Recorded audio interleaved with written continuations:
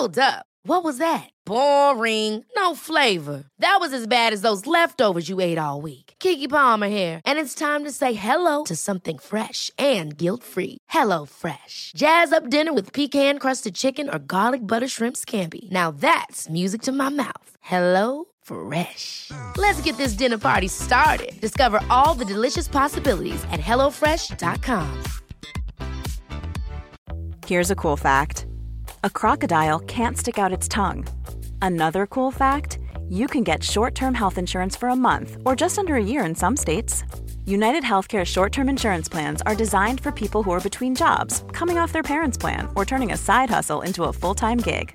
Underwritten by Golden Rule Insurance Company, they offer flexible, budget-friendly coverage with access to a nationwide network of doctors and hospitals. Get more cool facts about United Healthcare short-term plans at uh1.com.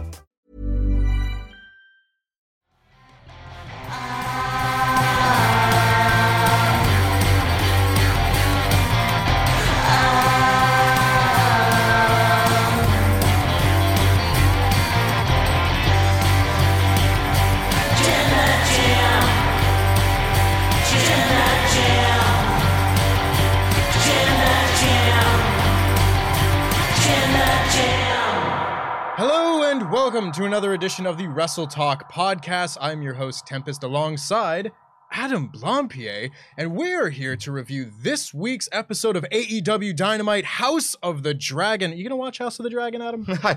If it's good, I'll let you do the legwork on that, internet. That's a big if. I'm not excited. I'm not one of those people who's just like, boo Game of Thrones forever, but I absolutely am not gonna watch it unless it's good. And I'll let literally everyone... Five people. If 5 people tell me it's good, I'll watch it. But it has to be 5. We'll keep you posted on that. For everybody else looking to have us talk about wrestling on this show, make sure that you send in your Ultra Chats to support@support.com. I'm so good at this usually. WrestleTalk.com/support. I never remember it either. Yes, Tempest. We're the best team. Yeah. The A-team. I'm not even holding my belt. Who else do you want here to talk about the dyed blonde face of the company returning? Me. I'm in the AEW clubhouse. I've heard it's contentious as all balls up in here. I can't wait to hear your mean Ultra Chats about stuff that's mostly good. I'm coming in hot. Yes, you are. I think we're both coming in hot. It's very warm in this studio. Come at me, comments. Take 2. Make sure you get in your Ultra Chats to WrestleTalk.com/support. We'll be reading out all the ones that are $5 and above before the end of the show. But of course, our main talking point on this week's show is the return of Kenneth Omega himself. Kenny Omega has finally made his return to AEW Dynamite. He was the very not surprising surprise partner of the Young Bucks in the main event, their trios tournament match against Los Facción Ingobernable, that being Andrade El Idolo, Rush, and Dragon Lee. And it was a very fun match, but Kenny Omega is very much playing up the fact that he is still not 100%, to an extent that it has to be some form of work, I'd have to imagine. Just imagine if it had been Don Callis again. Just imagine if, like, the All Out preview show, Justin Roberts did the entire spiel. The music ran, and it was still Don Callis. Only this time he's prepped and ready to go. Yes, Kenny's back, and yeah, it really seems like they're hammering it home. They're playing up on commentary. It was quite a weird presentation, I'm not going to lie, because obviously he came out with Don Callis, but he came out of the good door. Is that still an important thing? I think so. Bryan Danielson made a point to say, hey, I came out of the heel door, so I'm not going to tell you fans nothing a few months ago. Sure. But yeah, and obviously that was played up a lot on commentary. It was quite weird because like JR, the face commentator, was constantly having a go at Don Callis, who was being just like, yeah, Kenny's had a bunch of surgeries, so he's not 100%. And JR's like, spin me another one, Don Callis. How long are you going to keep playing that guitar? It's like, well, he's right, of course. He's wearing a shoulder brace, JR. I don't give a good god. You know, it was weird that JR was being one to go in on Kenny's injuries at some point in the match. But yes, no, he looked a bit out of puff at points, didn't he? I mean, wrestling is hard after all. But I think this is a really interesting story. I think there are definitely story elements in here. I will say that there are parts of the match that felt uncomfortably real. A little bit. You know, which is tough, but I think you might as well, if Kenny's going to be gone for that much time with that much kind of publicized surgery and mending that needed to be doing, the story's on the table, you might as well engage with it. All right, if he just came back and was the best bout machine immediately, that's not as interesting. Whereas him kind of like being a little bit out of puff, wearing his shirt like a husky kid at the pool, and then like if that's the journey that goes towards me too, buddy, me too.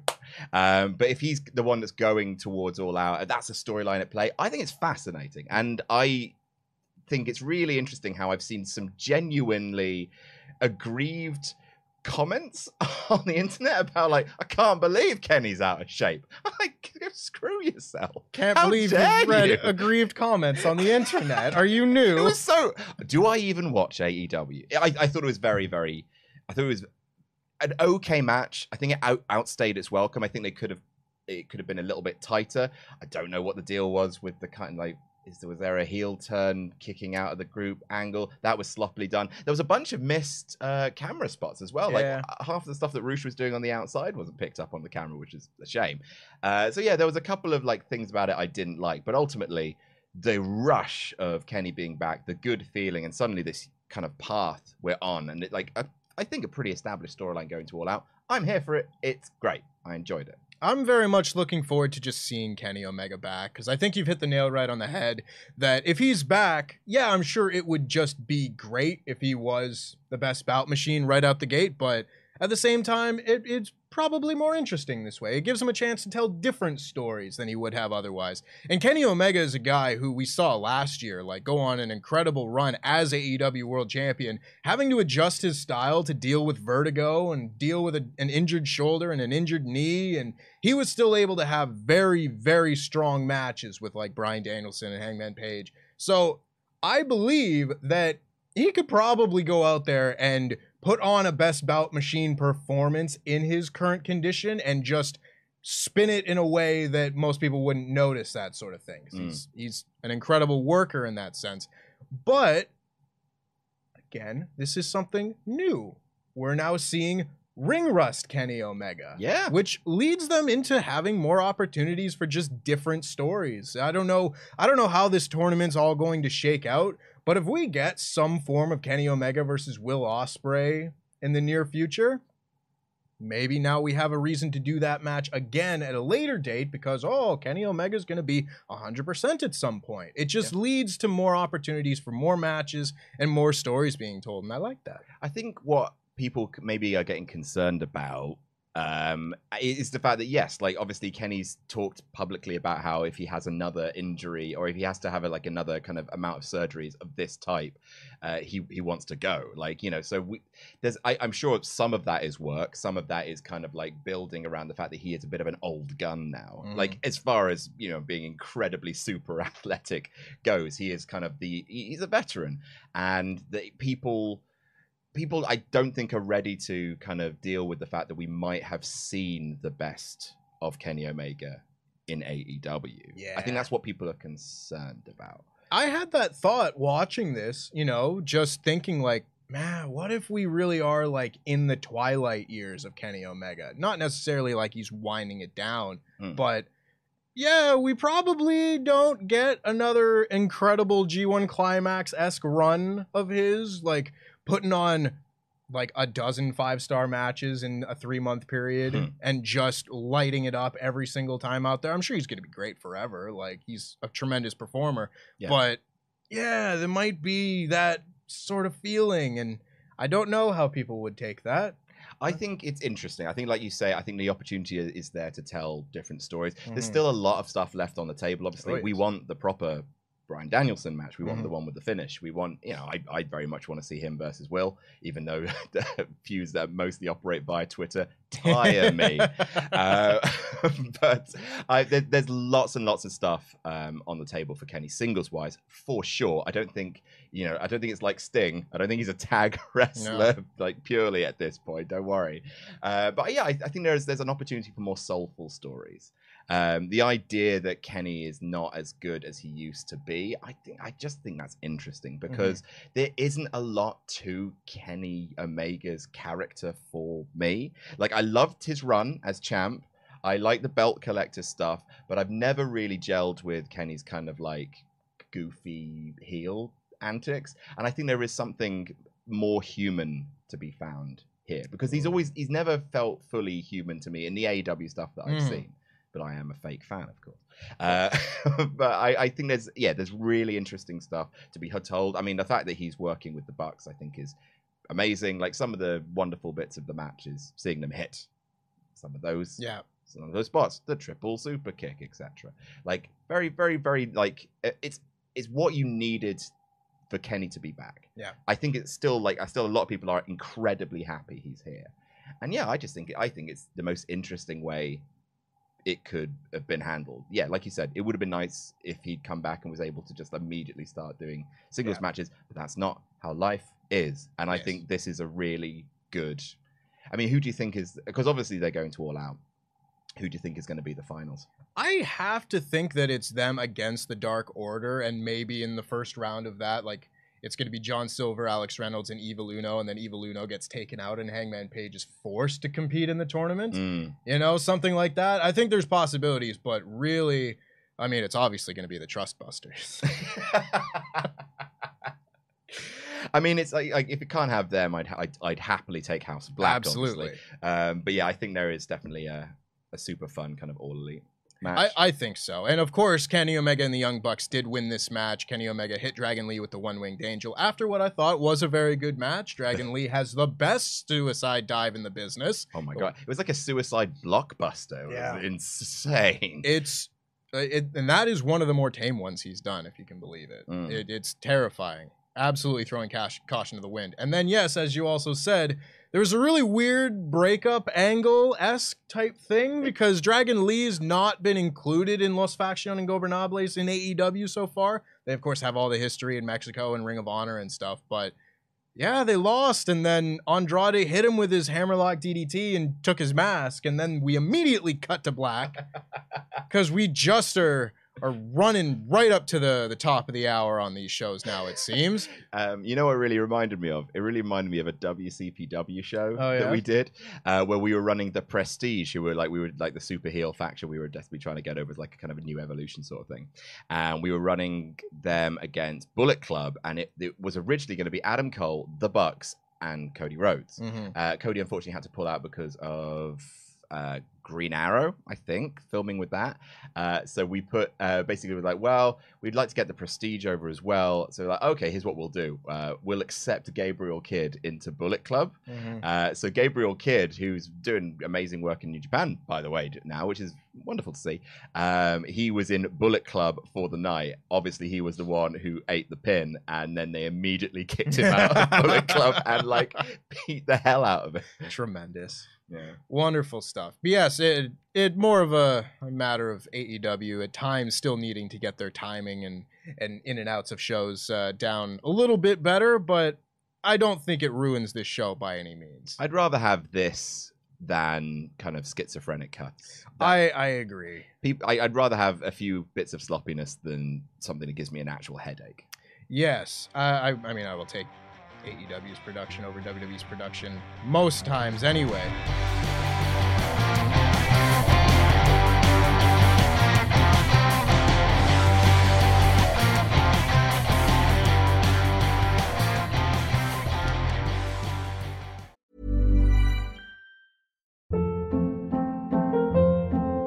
Hold up. What was that? Boring. No flavor. That was as bad as those leftovers you ate all week. Keke Palmer here, and it's time to say hello to something fresh and guilt-free. Hello Fresh. Jazz up dinner with pecan-crusted chicken or garlic butter shrimp scampi. Now that's music to my mouth. Hello Fresh. Let's get this dinner party started. Discover all the delicious possibilities at HelloFresh.com. Quality sleep is essential. That's why the Sleep Number Smart Bed is designed for your ever-evolving sleep needs. Need a bed that's firmer or softer on either side? Helps you sleep at a comfortable temperature? Sleep Number Smart Beds let you individualize your comfort so you sleep better together. JD Power ranks Sleep Number number 1 in customer satisfaction with mattresses purchased in-store. And now, save 50% on the Sleep Number Limited Edition Smart Bed for a limited time. For JD Power 2023 award information, visit jdpower.com/awards. Only at a Sleep Number store or sleepnumber.com. Life is full of what-ifs. Some awesome, like what if AI could fold your laundry? And some, well, less awesome, like what if you have unexpected medical costs? United Healthcare can help get you covered with Health Protector Guard fixed indemnity insurance plans. They supplement your primary plan to help you manage out-of-pocket costs. No deductibles, no enrollment periods, and especially no more what-ifs. Visit uh1.com to find the Health Protector Guard plan for you. Hi, I'm Daniel, founder of Pretty Litter. Cats and cat owners deserve better than any old-fashioned litter. That's why I teamed up with scientists and veterinarians to create Pretty Litter. Its innovative crystal formula has superior odor control and weighs up to 80% less than clay litter. Pretty Litter even monitors health by changing colors to help detect early signs of potential illness. It's the world's smartest kitty litter. Go to prettylitter.com and use code ACAST for 20% off your first order and a free cat toy. Terms and conditions apply. See site for details.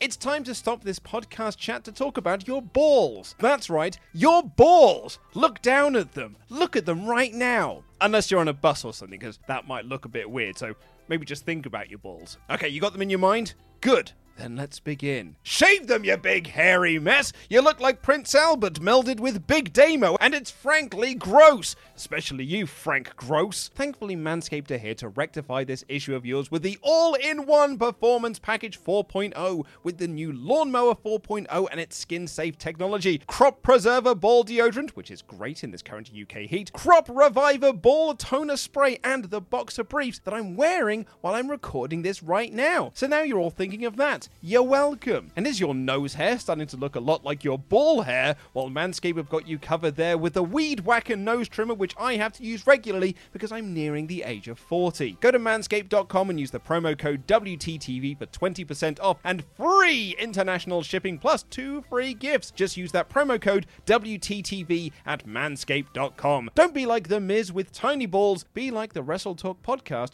with neat, tidy balls.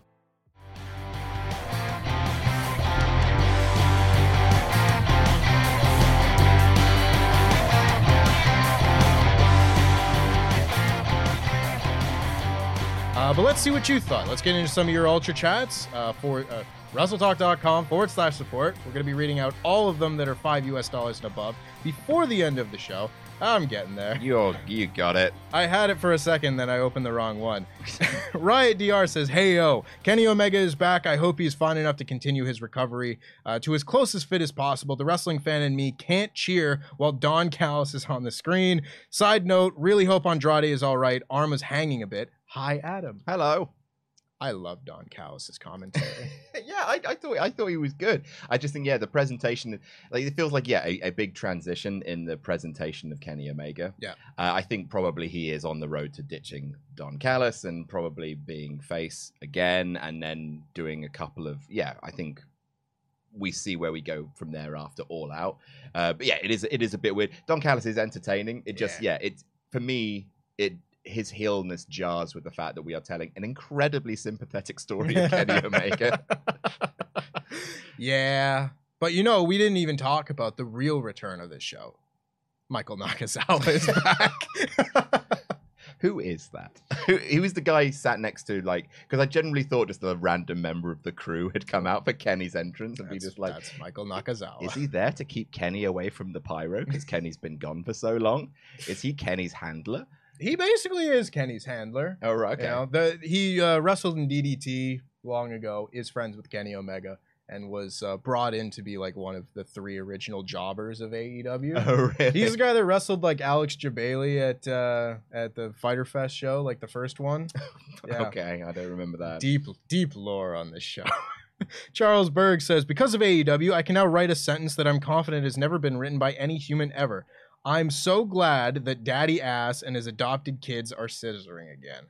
Charles, I almost want to refund your money. Almost. Thank you. I wonder what the plan is for Punk versus Mox MJF return Jam That Jam. Yeah, we're going to get into that because That's like Kenny's return is like one of 4 3, 4 major things on this show. Like a heck of a 2 hours of television. Yeah, good on them. You know, I wish they could have sprinkled these out the last few weeks. But Plasma Petey says, "Morning, Adam and Tempest. The AEW unification match smells like a draw that could lead to a rematch in Chicago, or maybe a triple threat with Hangman or MJF." Again, all possibilities, but I have no idea what they're planning on this one. It's a big old mystery box. We'll talk into it as we run down the show.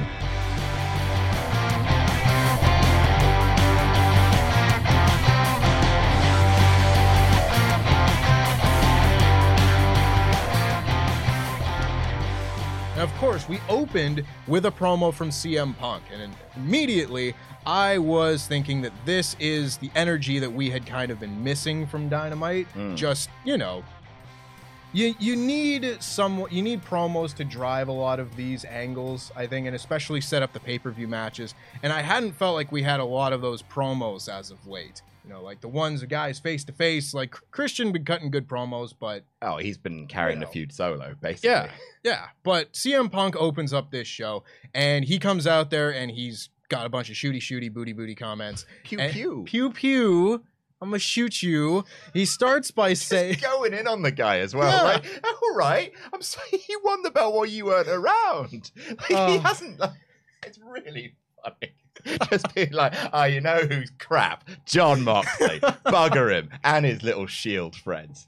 And Eddie Kingston in particular. I mean, that one makes a little bit more sense, I suppose. But he comes out, and before he even gets to Moxley, he says, "Hangman Page, you want a rematch? You want your belt back? Let's do it right now." He gets no response. Now, according to Dave Meltzer, he wasn't planned to say this, and there was like no possibility that Hangman Page was gonna answer this. So it's like, what you doing, Phil?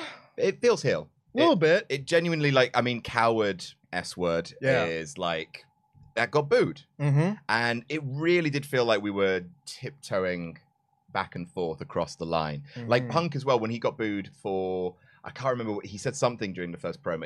As soon as he heard his first boo, he leapt on it and was like, "You can boo me if you want, tell me when I'm telling lies." Which was like his catchphrase for this promo. A great promo, by the way. But it does feel like we are tiptoeing ever closer to old man heel Punk, which is what this whole thing next week reeks of to me. Could be.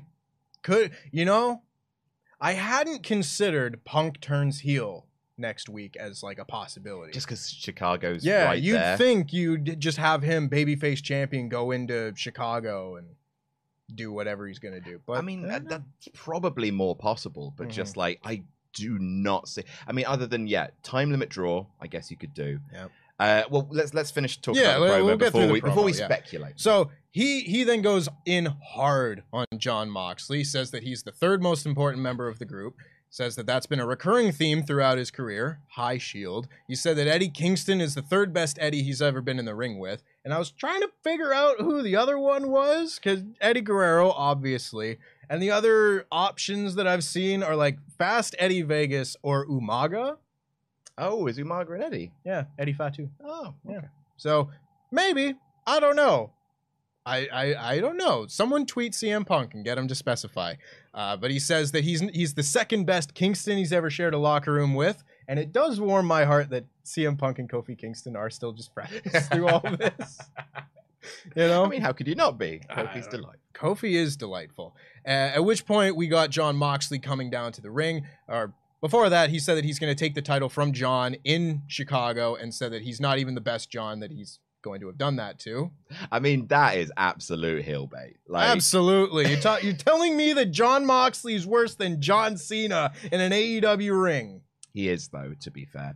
But yeah, I again, just like really, I mean, I have missed Punk's promo style. Like, it's so connected. There are bits, like, obviously then John Moxley comes out. I like, again, it's part of Punk's character. It always has been, the fact that, like, I'm gonna do things that are not quite on the format. And he just, like, as soon as John Moxley's music hits, he's like, all right, I've got some time before he'll get here. I'm gonna do some Snow Angels. I've always felt since Punk got here is he's one of like a few guys on the show that, like, even if obviously not everything he's always going to say is going to be like 100%, you know, but he feels like a guy that when he cuts a promo, it's just him.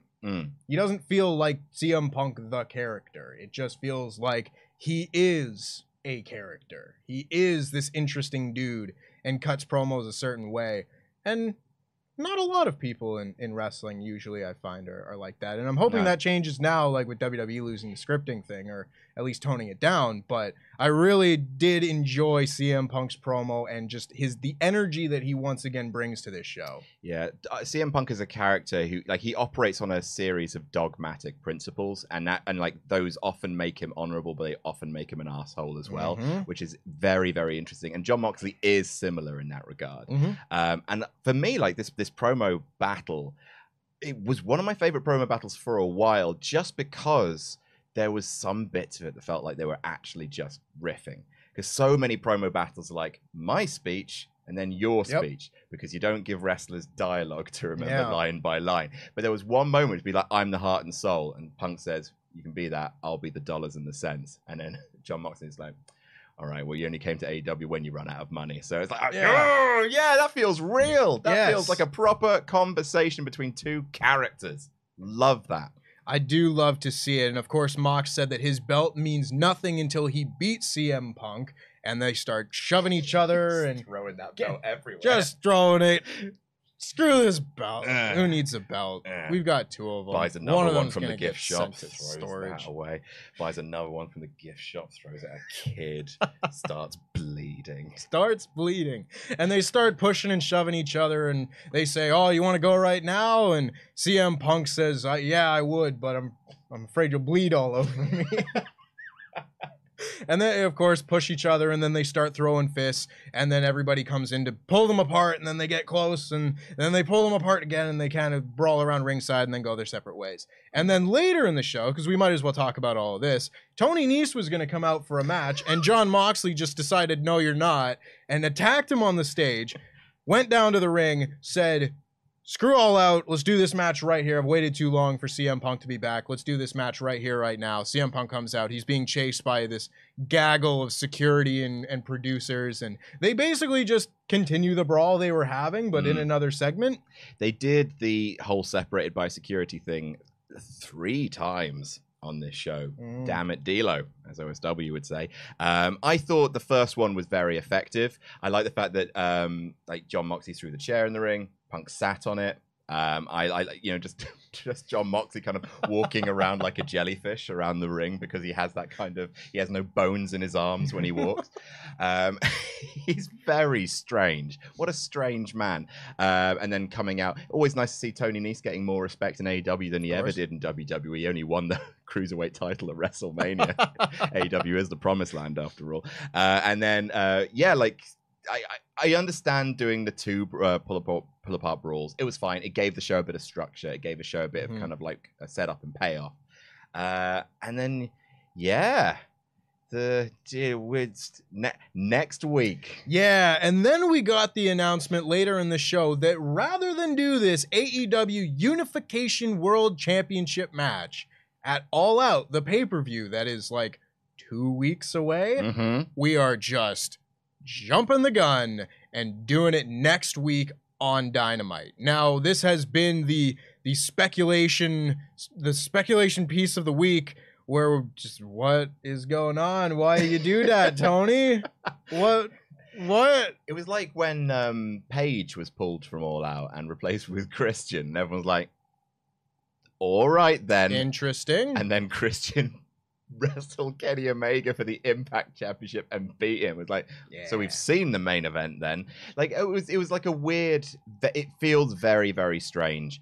I don't fully understand why you would show like a match that you otherwise could have made a lot of money on TV, even if you are going to do a time limit draw or a schmoz kind of very soon into it. Like, I still don't know why you would show anything that you are still like keeping back. You know what I mean?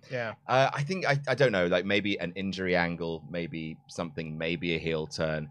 We had people speculating about MJF's return. It's exciting. Like, I'm very curious to watch next week's show, but it does fill me with concern. Yes, I will absolutely be tuning in next week to AEW Dynamite, and I will absolutely be looking forward to that main event. But it will just kind of be like watching a kid run around with a knife, where you're just hoping that it doesn't get broken. You know, It's not like you're really anticipating this thing because you can't wait. You can't wait for whatever the next chapter is. I'm just kind of like watching through closed fingers, hoping that this isn't going to be like, well, I hope the next chapter isn't a step back. It's a thing, like when they announced that it was going to be Kenny Omega versus Bryan Danielson, there was a bit of kind of like, already? Like, but surely you're not going to beat Kenny. But even so, the sheer spectacle of that, like, you know, they were chanting "This is awesome" before the bell rang, which is amazing. I do not think you're going to get that atmosphere for this, because you'll be just like, what's the twist? A lot of people watching, waiting for the reason why this is happening. Yeah, this, and again, spoilers alert, peeling back the curtain a little bit. The next episode of the Blackpool Content Club, Wrestle Talk podcast. Great name, by the way. Thank you, Adam. It is a great name. That'll be going up to tomorrow on Wrestle Talk podcast, and we talk about this. And Luke and I had to come in here and be like, we really do need to record more stuff about this specific topic. So we talk a lot about that and the different possibilities that we will maybe see. And I said that I'd really built up a lot of benefit of the doubt in Tony Khan when he makes decisions that I hadn't seen coming. This is one where I'm like, all right, buddy, you're really going to have to work to justify this decision. I'm not saying it's impossible, but I don't have the same benefit of the doubt that I usually do. It's so left field. Yeah. Because All Out is like, essentially their SummerSlam, right? The second biggest show. Sure. I would say. It's always the stuff where big, emotional, momentous things happen in one of the biggest wrestling cities in the world. And it does feel very strange to just royally screw with that main event a week out. Yeah. Because, again, like, there's so many possibilities of what could happen here, but if they just go and do the match again at the pay-per-view with a twist or a stipulation or whatnot, I do think the law of diminishing returns may rear its head, where people just won't be as interested than if they were seeing it for the first time. I also really don't buy the reasoning they gave. Like, the kayfabe reason this match is taking place next week is because Tony Khan doesn't think he can keep both men separate but until All Out. Don't book him, Tony. Yeah. Just don't let him in the arena. Just run some video packages. It's like, why would you risk bastardizing your main... Like, in kayfabe, I know obviously there's a plan in motion, but why would you risk bastardizing the main event of one of your biggest shows of the year because you don't think both guys can wait a week? Put them on the naughty step, Tony. Yeah. You're a terrible businessman. Just tell them if you touch each other, the match is off and no one gets to do paid. the thing. Yeah. It works about half the time, but you can try it. So who knows? We'll see what happens next week, and boy, there sure will be a review that I won't be on for that one. I'm going home to Canada again. Can't bloody keep him out, Canada. You moved here, Tempest. did. Do we need to remind you of that? Maybe. Next week when I don't get to review this show. Powerhouse Hobbs then came on and said that because Ricky Starks got complacent and was happy with losing, he wasn't happy with losing, and he attacked him, and he's not going to let Ricky Starks stand behind him while he does all the work. I'm really happy to see Will Hobbs getting this break to be potentially a single star. I think he's just awesome. Yeah, I'm looking forward to seeing the match. Taz again on commentary, not quite knowing where to go. I don't know. I had a couple of issues with Taz on commentary this episode. Yeah, one of which we'll get to with the Ass Boys. But the other one was the only bad thing about Kenny Omega coming back. It was because Justin Roberts' thing built so perfectly. It was so beautifully timed to Kenny Omega, and then bang, the music hits. And then there was a pause, and Taz like, where is he? And then he comes out, oh, there he is. I was like, well done, Taz. He's been doing this for so long. He's been on commentary for so long. And Kenny's been gone for so long. Where's Kenny? Oh, there he is. Yeah. Made me roar when it first happened. God bless that man. Yeah. That square man. He is a square. He's like a refrigerator, isn't he? What refrigerators have you had, Tempest? A small one. Even mini fridges are mini fridge. They're rectangular, Tempest. Okay, goodness me. Didn't realize, a rectangle is just a stretched out Oh, square. don't talk bollocks, Tempest. I respected you for so long. So long. But of course, we got the opening match of the night. One of the best matches in Dynamite history, dare I say, as Bryan Danielson took on Daniel Garcia in a 2 out of 3 falls match. This was goddamn perfection, in my opinion. Brian, I'll just go through the whole thing and then we talk about it. As they came out of the gate like really hot, exchanging holds, exchanging strikes. Bryan Danielson just dropped Garcia with a palm strike. It was really good, just that sort of feeling of okay, I'm done playing around, and boom, you hit him. The same way that Daniel Garcia then was disrespecting Bryan. He was hitting like these little wimpy kicks, just disrespecting him, and then Bryan fires up, hits a flurry of offense. Garcia won the first fall after he hit a sickening pile driver. Yeah, I was audible in the office. I think only Terry was in the office at that point, and it was just like, oh my God, not him. When's Bryan going to tuck the chin? When's he going to tuck the chin? Oh, it's well, too he hasn't late. tucked the chin yet. Okay, no, he just didn't. He probably did right at the end because Yeah, he's the he's best a wrestler in the world. But it was very scary to watch. It's so scary. And he just plays with your heart constantly, doesn't he? He knows exactly how afraid everyone is for his health. Even now, when he's been wrestling for a few years, like 4 years, he's been back. Everyone is still slightly afraid of, Bryan Danielson's brain. And the fact he keeps playing those games with us is really mean. Shout out to Bryan Danielson. It doesn't work because his name is spelled with a Y. Yeah, it is. Yeah. Someone else might have that problem. But Garcia managed to get the first fall with the Dragon Sleeper. Very apt for this show, and that was very fun first fall. I really liked the point that Bryce Remsburg immediately was like, okay, separate, and 1, 2, as if counting him out. If Bryan couldn't get to his feet, that's 2 straight falls. I've never been a big fan of okay, that's fall 1. Now we separate for 2 minutes, give him a chance to get back to his feet, and go again. It's fair, Tempest. It's just fair. I don't want fair. There's strategy involved in this. If you pass out from a submission hold in a 2 out of 3 try fall, and pin him again. you immediately try and beat him. But then that's two falls for the price of 1, Tempest. That's too little wrestling match for me. Okay, well in that case, he got back to his feet just for you, just because there wasn't enough wrestling. Do you know? Just before you carry on, do you know one of my least favorite 2 out of 3 falls gimmicks I've ever done? What's that? So obviously, they've found ways to make 2 out of 3 falls matches interesting. Ooh, especially, I think I might know what you're going for. Especially when Raw was doing the 2 out of 3 falls things the entire time. That was a little phase of WWE. Sure was. Oh boy. But no, there's some ways. Obviously, when to punish Cesaro for speaking out about the company, they had Ziggler beat him 2 straight falls. I think it was. I can't remember which show it was. It might have been a Progress show. I think it was Zack Sabre Jr. and someone else.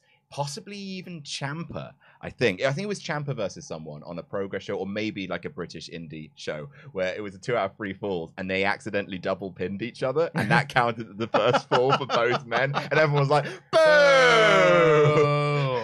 That's lame. You can't do it. That's not how that works. Right? The first fall is a draw. You don't both get a point. That's nonsense. Not what I thought you were going to say. My least favorite way they did the 2 out of 3 falls match was at the Royal Rumble in 2018. It was the Usos and Benjamin and Gable, and they did the entire match in the first fall, did it, and then did a quick second fall and just got the 2 points one after another. Very but annoying. No one bought any of the falls in the first half because it's a 2 out of 3 falls match. We know how this works. Yeah. Anyway, the second fall, however, Daniel Garcia dropped Danielson with a DDT on the floor, which again had me worried. But Bryan fought from behind for most of this match, and I really like the touch that Daniel Garcia was a heel because he was disrespectful, but he wasn't cheating at any point, really. He was out wrestling Bryan Danielson. And that, to me, is like the getting over in defeat aspect of this. Because you might just look at this and be like, oh, Bryan won. He got his win back. 50-50 booking, if you will. Yeah. But if you actually watch the match, you get to see that Daniel Garcia is wrestling to the level and above the level of Bryan Danielson throughout this, and that Bryan has to really dig deep and fight through passing out and fight through blood and everything in order to get that win. It makes them feel like they're on the same level, and that's Bryan Danielson, maybe the best technical wrestler in history. And missed a small package, right? Yeah. I mean, he had to resort to he had to steal one for the second win, and I think that puts Garcia over strong. Didn't get a strong pinfall or a strong submission on him until right at the end. Yeah. I mean, that could have been seen as some people like signposting it, because obviously, like, you start with the strong submission, so you feel like, oh, okay, so we're gonna get another submission right at the end. I loved it. I think it was immediately after the first pass out submission when he just pulled Bryan up, put him in the corner, and was just slapping the hell out of him. And Bryan looked amazing physical storytelling from Daniel Bryan, just like empty-eyed, hanging in the corner, like an older technical wrestler. Still the best in the world, but an older version of the American Dragon. And having, I think Daniel, like, if anyone I think is complaining about Garcia's loss, I mean, first of all, I think that's wiped away by the post-match, which we'll get to. But honestly, like, he looked great in this match, and especially because I don't know a lot about Daniel Garcia. I don't watch all AEW every week, but even just the way he was carrying himself, he seems like he might struggle to get his gimmick across a little bit. He seems a little bland just from the way he kind of carries himself. Like, I think it's literally just the face. I don't get a lot from his face. Garcia. No, I get the same thing a lot of the time. His strength is his wrestling and telling stories in the ring, and he can still cut good promos and everything, but when he's not wearing his awesome Kangol hat, I do find his presentation to be a bit lacking. But again, as we got into the end of this match, as they went back and forth and they locked in their submission holds, and finally Bryan just managed to out wrestle him, hit a bunch of like awesome. He was doing the Blackpool Combat Club stomps, but he started doing it with his head first. And I was like, awesome. And he locks him in the label lock, finally gets the submission. Great match. And then Chris Jericho, who was on commentary, went down to the ring, tried to attack Bryan Danielson, and Daniel Garcia pulled him off. What do we get out of this?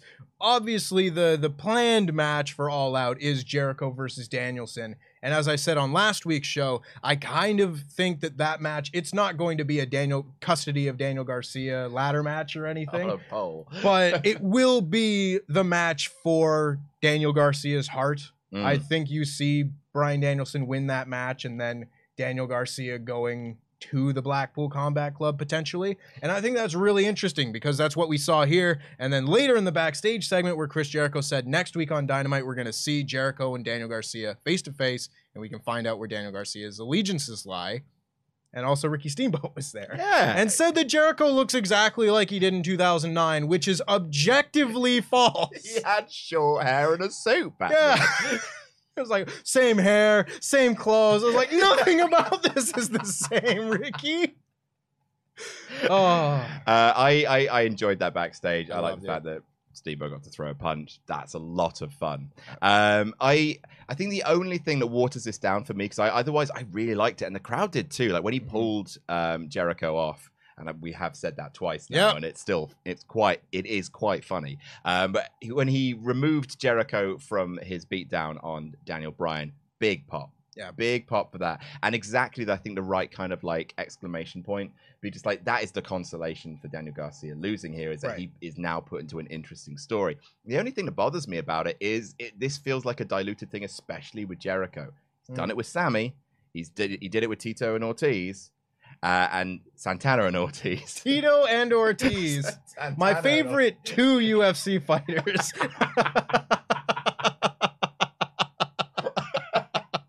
When they split. Into like Ruby and Sapphire. What about you, son? I've got Tito version.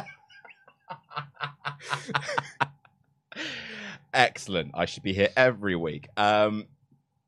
he's done it with Santana and Ortiz, to be just like, we're having problems. Let's go and talk about it in the ring. It's all happened quite a lot in the last year, which for me dilutes it a little bit. But ultimately, I think it's interesting.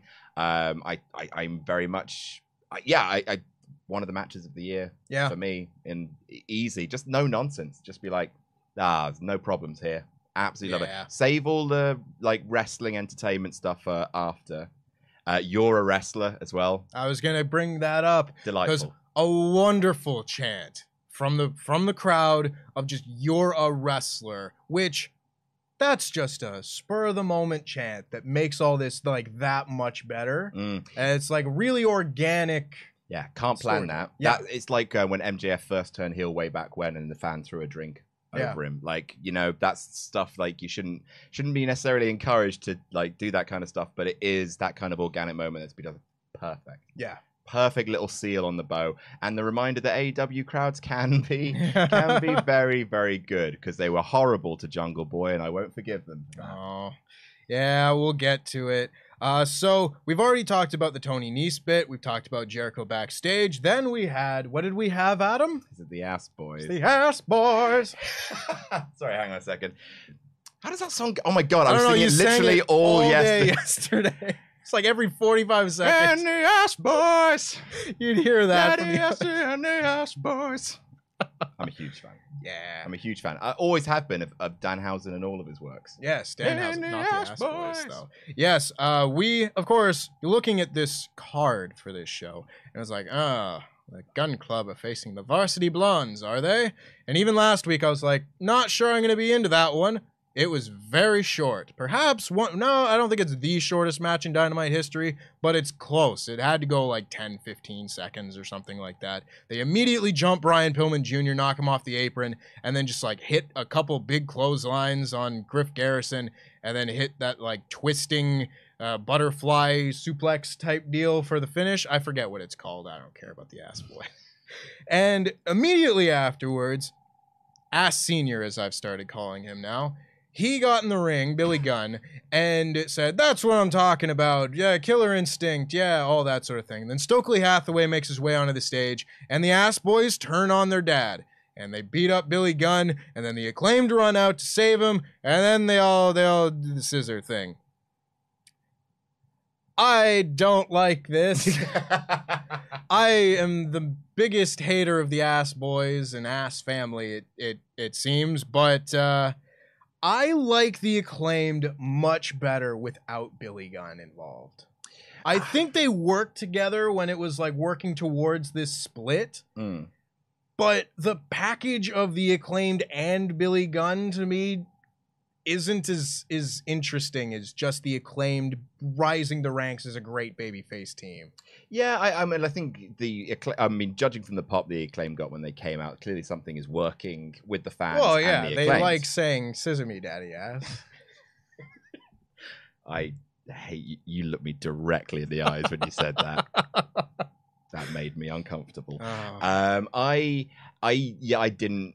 I'm not hugely aware of this whole scene with the. I know what the scissoring thing is, because that is the sort of thing that wrestling fans do latch onto. Yep.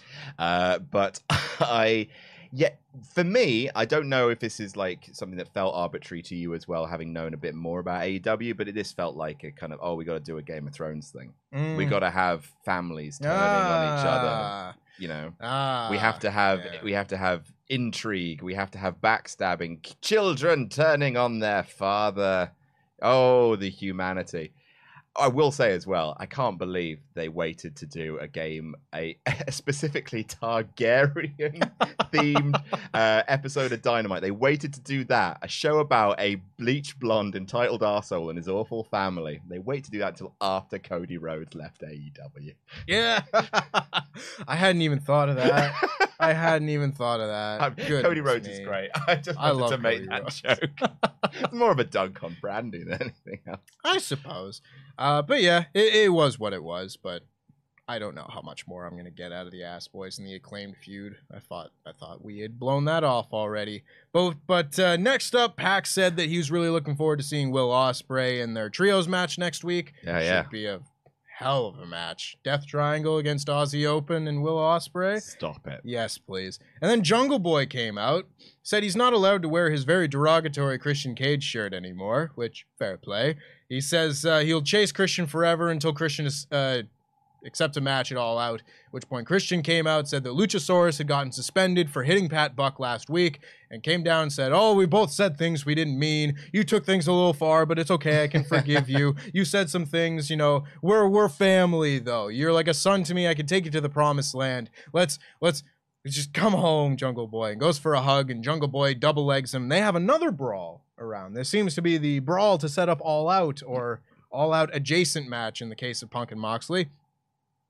I find it really funny that they were real quick to break up that brawl for Mox and Punk. But this one, they just kept going, and then Jungle Boy, like, stomped on Christian on the steps, and it was a good brawl, don't get me wrong, but I was just like, I wonder which of these matches they care about protecting more. It was, yeah, I thought... I felt really bad for Jungle Boy during his promo. I didn't think it was the best promo, but I don't think... Like, I really thought that one of the things about AEW fans is that we would have left what behind. Like, yeah, like goddamn guys.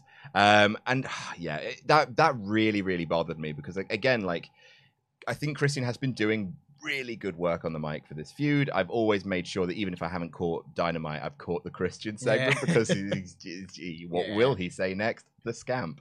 I really enjoyed that. It's just, yeah, I don't know.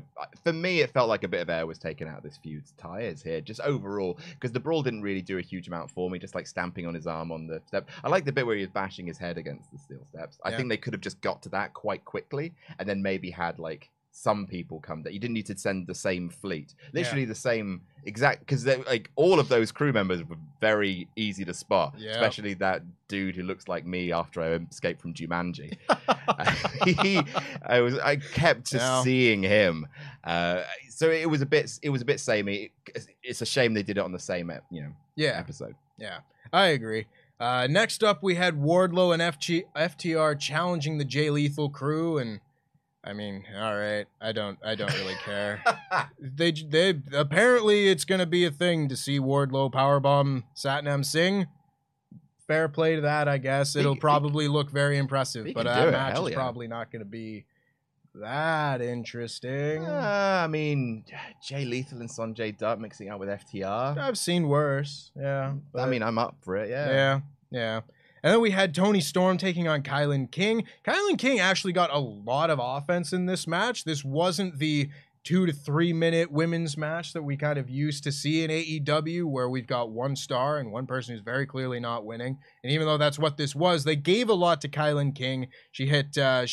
Tony Storm went for a tornado DDT on the floor, but Kylan King just like held onto her and gave her a throw, and I thought that looked really impressive. She hit like a springboard knee at one point that I thought looked really good. Tony Storm hit her hip attack, which I learned on this show is called Sweet Cheeks Music. Because I wondered how long that had been a thing. This is the first time hearing of it.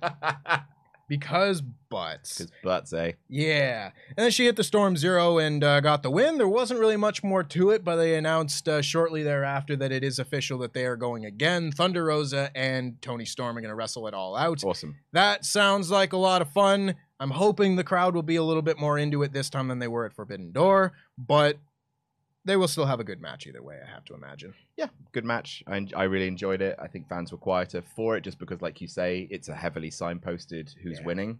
So we're just like, oh, what's the kind of build here? And in fact, the build is that it was a good match, and it made Tony Storm look very good at wrestling. So like, that'll do. Yeah. That will do. And it was at this point that we got the announcement that CM Punk and Moxley are wrestling next week. And then we got the main event, which we've already talked about. So your overall thoughts on House of the Dragon? I would give it 4 Blompies out of 5. Overall, stuffed 2 hours of things. Oh my goodness. One of my favorite matches I've seen recently. Given a huge amount of time.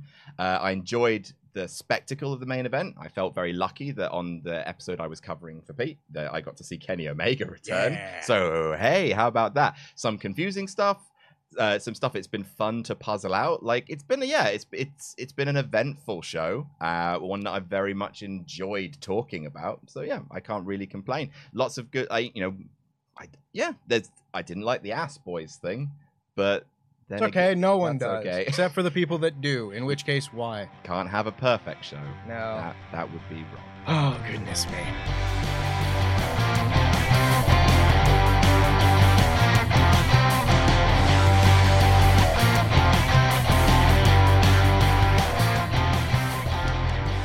But before we get into the rest of your Ultra Chats and get out of here, we've got some very special shout-outs to give out. That is to all of our $25 and above pledge hammers. Of course, you can go over to Patreon. I don't know the link to Patreon off by heart, unfortunately. It's the one that patreon.com/WrestleTalk. That's pretty easy to remember. You should go there and sign up to be a Patreon, and you can get a custom wrestling nickname just like this one. So, wait for it.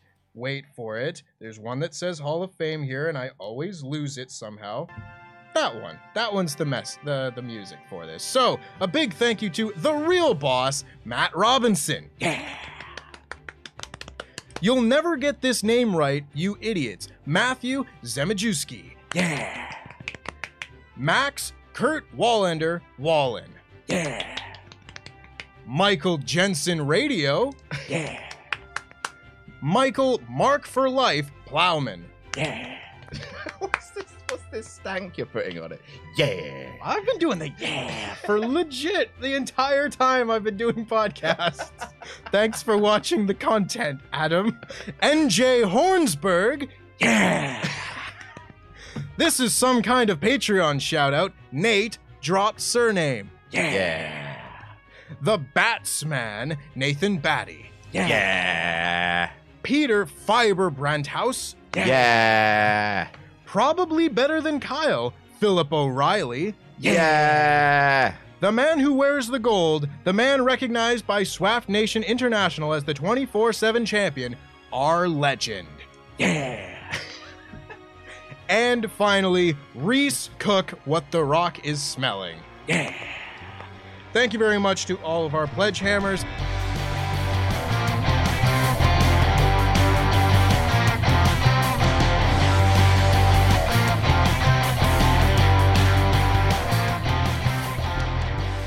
And now we will get into the rest of your Ultra Chats as I very quickly scramble to open up the Ultra Chat doc. Once again, did it in one try. I don't know what that letter is. Nina Gabner says, what a wonderful day. Kenny Omega is back and I finally have a ticket. It's a double S in German. Ah, learning new things every day. I'm sorry, Dan. I'm once again insulting your culture. I have finally got a ticket for your watch party. Looking forward to seeing you. Looking forward to coming over to London and meeting you lads. Likewise, Nina. And of course, this is the last call for Ultra Chats, but make sure if you have any final thoughts, you get them in to WrestleTalk.com/support. We'll read up any that are over $5 before the end of the show, which will be soon. So get them in if you have any final thoughts. Sean McBride says, seeing Kenny Omega return on our screens was an amazing feeling. However, I'm so excited and a good day to see what the plan is for Mox versus Punk next week. Part of me wants MJF back, and part of me wants a death match between them at All Out. What do you think? MJF has had his issues with Mox, way more with Punk. It does feel like making it a three-way at All Out feels a little, at the last moment, that feels a little not quite, like there's not quite the seams aren't right for that. So I think probably either ending in DQ because they just couldn't stop kicking ass. So it has to be a no-holds-barred match because Jon Moxley refuses to wrestle anything else. That's what it strikes me as, like probably a very quick, bloody affair in order to set up a bloodier affair at All Out. What if Moxley goes in and like beats Punk in like 5 minutes? Like they do like a blood stoppage finish or something like that. I'm pulling at straws here because I really don't know. I don't have a good, I don't know, Tempest. I don't know, Adam. No, I don't know. I don't know about that, Tempest. I really don't. Yeah. No, I'm not saying it's a good idea. I don't like, I can't fathom seeing a winner, but maybe that's just a setup for something truly, truly shocking. Yeah. I had also said during the Luke conversation that you guys will see tomorrow that it feels maybe as if we had a plan in place for CM Punk's title reign and All Out, and his injury complicated that. And maybe they're still set on having whatever that plan was going to be happen, whether that be a return of MJF and then them wrestling in Chicago. Screw it. Hiroshi Tanahashi. That turns also up could next be. week. I don't think that that's as big a match, and I wouldn't do that over the Jon Moxley match, and that's me saying that. That's me saying that. Biggest Hiroshi Tanahashi fan in the world. What if he beats Mox and then Okada comes out? I mean, I wouldn't be disappointed, but I would still be perplexed. It would still be it's very strange. flummoxing, all of this. Yeah, I don't know. Nathan Portwoman says, "Good morning, gentlemen. I'm upset. Kenny Omega is clearly not 100%. Why bring him back now? Why do Punk versus Mox on free TV? Part of me thought they were going to do an injury angle to get Kenny out. I don't know. What are your thoughts? Maybe I'm just being worked. I don't know." I think that there's a strong possibility that Kenny Omega is fine. Or at least mostly fine, that like easing him back in is still acceptable. I think there's elements of a work, but it's also the reason why it feels as kind of like as it does is because it seems real. Yeah. Bringing him back in tag matches where he doesn't have to do quite as much in order to acclimatize into the ring is the smart thing to do with one of your biggest names who's been on the shelf for a very long time. And the fact that it just feels like they're working it into a bit more of a story, heightening it up a little bit. I'm into it. It works for me. Yep, works for me too. There's a lot of Ultra Chats. You guys have a lot of thoughts. It was a monumental episode of Dynamite. And he's here. And let's not forget the money is here. You're very welcome, Wrestle Talk. Yes. Thank you every day, Adam. CJ, every damn day. Every single day. Bring him flowers every day at work. CJ Thornton says, "My first live AEW show, and holy S-word, Mox and Punk was amazing. Garcia and Bryan tried to murder each other. Loved doing the 'You're a Wrestler' chant, and lost my voice by the time Kenny Omega came out. Also had a support Wrestle Talk sign to show some love." Hey, thank you. We feel the support. And I think this also keeps going to say there's a space involved. Come on, mods. Wow. No, we're not going to bury the mods. Wow. Just bury the mods. Absolutely not. The mods are the team that keep us going. We'll never be the same without you, mods. And also saying last night was also my escape from the world and recent mental health issues. The things that kept me going were Wrestle Talk and wrestling. So from the bottom of my heart, thank you all and much love. # support each other. Absolutely. Thank you for your support. And I'm glad that anything that we do can have a positive impact on you. Second. So Mark has donated to say, idea, MJF costs CM Punk, Mox wins, prideful Mox gives a rematch at the pay-per-view, perhaps in a cage, but Punk turns heel and wins. MJF targets Punk on TV, and heel Punk can fight Eddie, etc. Slow build MJF Punk match with reverse heel face dynamic. MJF wins, holds through 2023, turning heel again. Gosh, that's a busy 2 weeks, isn't it? That's a lot to go on in like a month there. Between that and like I would imagine you could do like the Eddie match at Grand Slam. And that's all still happening like within a very short time frame, but we're going to find out. We're going to find out very soon. Rain Tech says, "Hi lads, what could be bigger than Moxley versus Punk? Well, MJF interfering next week to ruin the title match for the dastardly ex-WWE guys and inserts himself into a triple threat for All Out and may win. Sign me the F up." A lot of people into the idea of the triple threat. I don't know. Like I like wrestling to be a little slower than that, but if it would be interesting. I certainly would be up for Outlaw MJF winning the AEW championship against the winning, I guess, because then that's the next step in him becoming CM Punk, right? Mm-hmm. So, like, I'm not against it. I'm really not. But, it's busy. I've thought that was the end goal of all this, like, even with MJF walking out and whatever. Like, the whole MJF thing right now is like, well, he's got to come back and win the title now because it's way more interesting. Yeah. There's so many, maybe.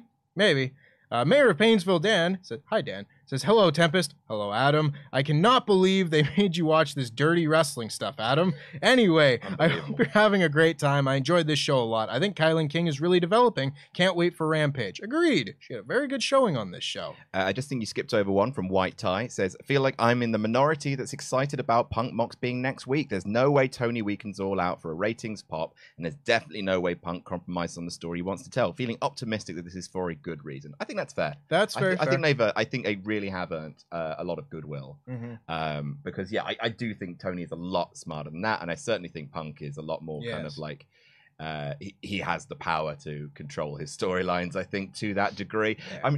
I'm sure that there's a good reason. But like you say, it's just going to make it for a weird watching experience next week when you're waiting for the reason to happen. Waiting for it to be justified. We'll see. Meng! Oh, God. Meng is chatting in to say, oh, my God, I love wrestling so much. I teared up 3 times in this show, twice in the main event, and once for Scissor Me, Daddy. And that's absolutely ridiculous. We've talked about goodwill on the promotion booking, and this is a perfect example of it. Again, hard to disagree. Richard Stevens says, I agree with Adam. The idea of a returning Omega, not fully aware if he can go at this point, is an interesting note in the whole Elite storyline. It'll be interesting as well if he still isn't aware of the Bucks stepping aside for Hangman at Full Gear. I mean, I'm sure he's watched it. I can't imagine, It's like, I don't watch the show, Paul. Why would I watch the show? I think he's aware of everything. I think there's a lot that they could do with this elite bit, but I don't know what that is yet. Yeah, I'm not sure. Yeah. Bacon Rasher says, hi, lads. I love the Blackpool Combat Club in AEW, and it was nice to see Claudio and Yuta with Mox, but do you think they need to be presented more as a faction or as individuals together work? I want to see them together more, plus no Regal. Love you, Adam, but LIW for life. Missing Pete. Well, I'm sorry. I'm sorry I'm not Pete. And I've never said that before. Never. I've never had to say that before. Yeah. Never mind. Riot DR was, I think we've skipped over one again, Tempest. Let's see. Ricky the Dragon. Check. Yes. American Dragon. Yes. Check. Dragon Slayer. Check. Dragon Sleepers. Check. Dragon Lee. Check. Dragon Suplex. Check. AEW sure does love a theme. Half expected an Ultimo Dragon cameo. Oh, I would have loved that. I would have loved that. I will say, like, this show was cram full of products, but, like, I didn't mind it. No, I mean, you can shoehorn some Dragon Suplexes and Dragon Sleepers into this show and, like, the wrestling moves. I'm not going to be distracted, but I will go, yeah, it's a dragon. It's a dragon thing. Yeah. To answer Bacon Rasher's question, I would kind of like to see them more as a faction a little bit, like just from time to time, like even if it's just Yuta coming out with Mox as if he's learning from it or something like that. I think there's more you could do. Give it a proper sense of like this is a school. Yeah, you know what better way to watch than at ringside. Step under the learning tree, Grasshopper. And Bacon Rasher again says, hi again, lads. Also wanted to say I'm so disappointed to miss Clash at the Castle event with all of you. I will be in Cornwall with the lady partner and dog for my birthday. Happy birthday, Bacon Rasher. Happy birthday. Barkin Risha. It's hot in here. Hopefully you'll do it again, and I'm sure it'll be a great success. LIW. Thank you so much. For life. Got it. First try. Ben Walker says, extremely happy to see Kenny back as he's one of my favorites of all time, but I was worried as he really didn't seem 100%. Was he brought back too soon? Do you think him coming back now was always the plan, or was the return rushed? Much love, XOXO. I mean, he was supposed to come back months ago. This has been delayed because his return and his recovery has been such a long process. I don't think he would be back if he was not like capable of being back. I think the aim is for all of this is for you to be asking that question. Was he brought back too soon? And that is the story, I think, here. Or at least that is what I'm pretty sure the story will be. Sure will. I'd have to imagine anyway. Danny G has been a member for 13 months in a row. Woo! Yeah. And he said, hi, lads. Might make things awkward, but when are we getting Quokka Talk? You got your board game channel, Adam. It's only fair. I don't know what that means. It's a line from the latest Tuesday PFK list where I say that at some point I'm going to start my own channel, that being Quokka Talk, because have you never seen a quokka? No. Oh, well, I don't care that we're 3 minutes over time. I'm looking up a photo of a quokka because they are the most adorable things in the entire world. And everybody needs to know what quokkas are. Right now, Luke is watching this screaming. Yeah, Keep it to an hour. Keep it to an hour. Well, that's a quokka. Oh, it's a smiley little marsupial. Who's a happy gentleman? It's the happiest looking. They're super docile and super cute, and they live in Australia, and I love them. So soon, hopefully. That was much louder than I was expecting it to be. We're taking this all down. Yeah. It's all coming down. There's a lot more Ultra Chats. We weren't getting out of here at the top of the hour. Hector Rodriguez has been a member for 8 months in a row. Woo! Yeah. And Kenny coming back was a bit too soon, but he looked amazing. I'm just glad he shaved off the Lemmy chops because they didn't work for him at all. I don't know what the best look of Kenny Omega is.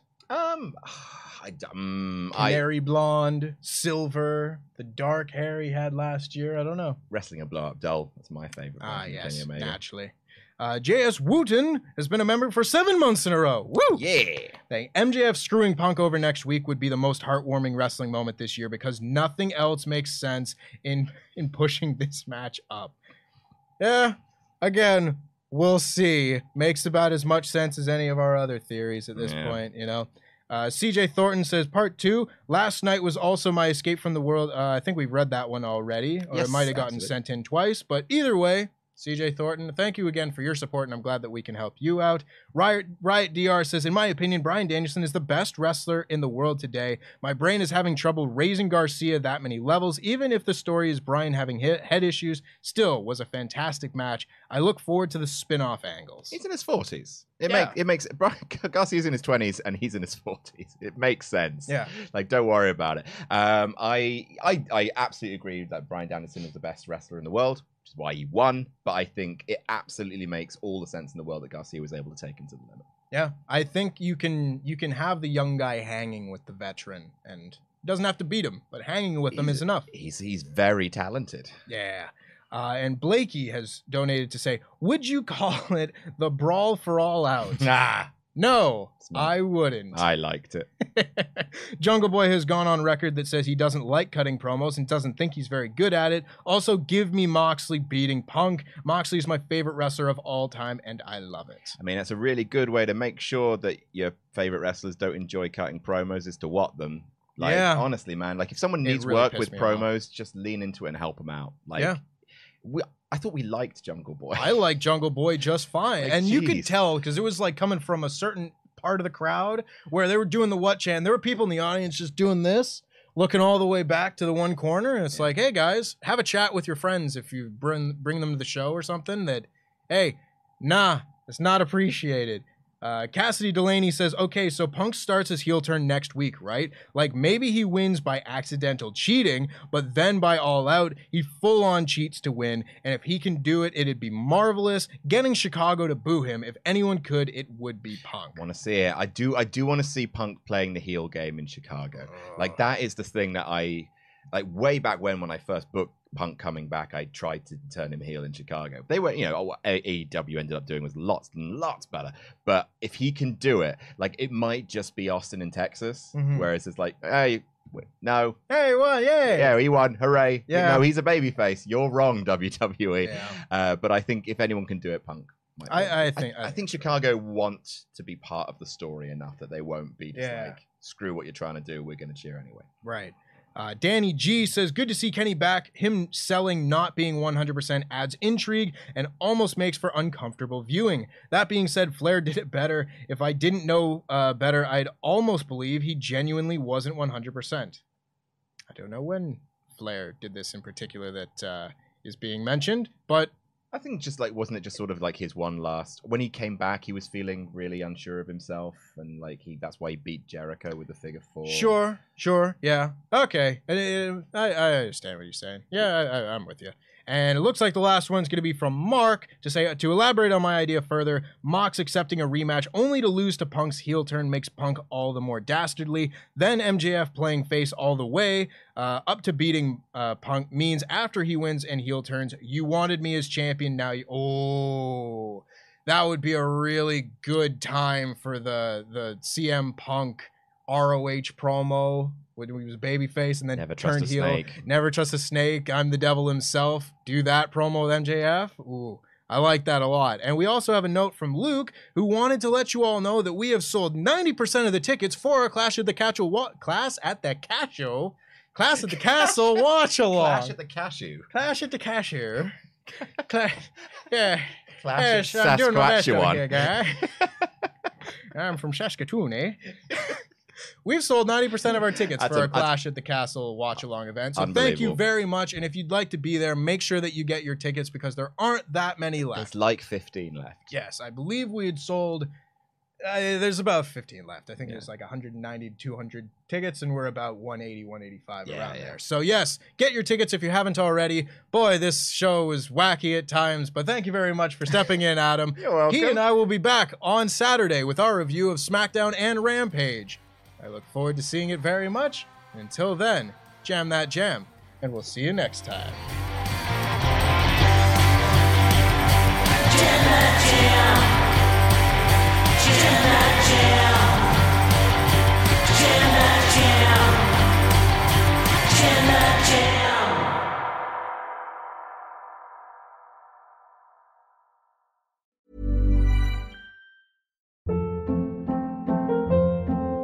Hold up. What was that? Boring. No flavor. That was as bad as those leftovers you ate all week. Keke Palmer here, and it's time to say hello to something fresh and guilt-free. Hello Fresh. Jazz up dinner with pecan-crusted chicken or garlic butter shrimp scampi. Now that's music to my mouth. Hello Fresh. Let's get this dinner party started. Discover all the delicious possibilities at hellofresh.com. Hi, I'm Daniel, founder of Pretty Litter. Cats and cat owners deserve better than any old-fashioned litter. That's why I teamed up with scientists and veterinarians to create Pretty Litter. Its innovative crystal formula has superior odor control and weighs up to 80% less than clay litter. Pretty Litter even monitors health by changing colors to help detect early signs of potential illness. It's the world's smartest kitty litter. Go to prettylitter.com and use code ACAST for 20% off your first order and a free cat toy. Terms and conditions apply. See site for details. Planning for your next trip? Elevate your travel style with Quince. Quince has all the jet-setting essentials you'll want for your next getaway, like European linen, premium luggage options, buttery soft Italian leather bags, and so much more. And is all priced at 50 to 80% less than similar brands. Plus, Quince only works with factories that use safe and ethical manufacturing practices. Pack your bags with high-quality essentials you'll be wearing for vacations to come with Quince. Go to quince.com/pack for free shipping and 365-day returns.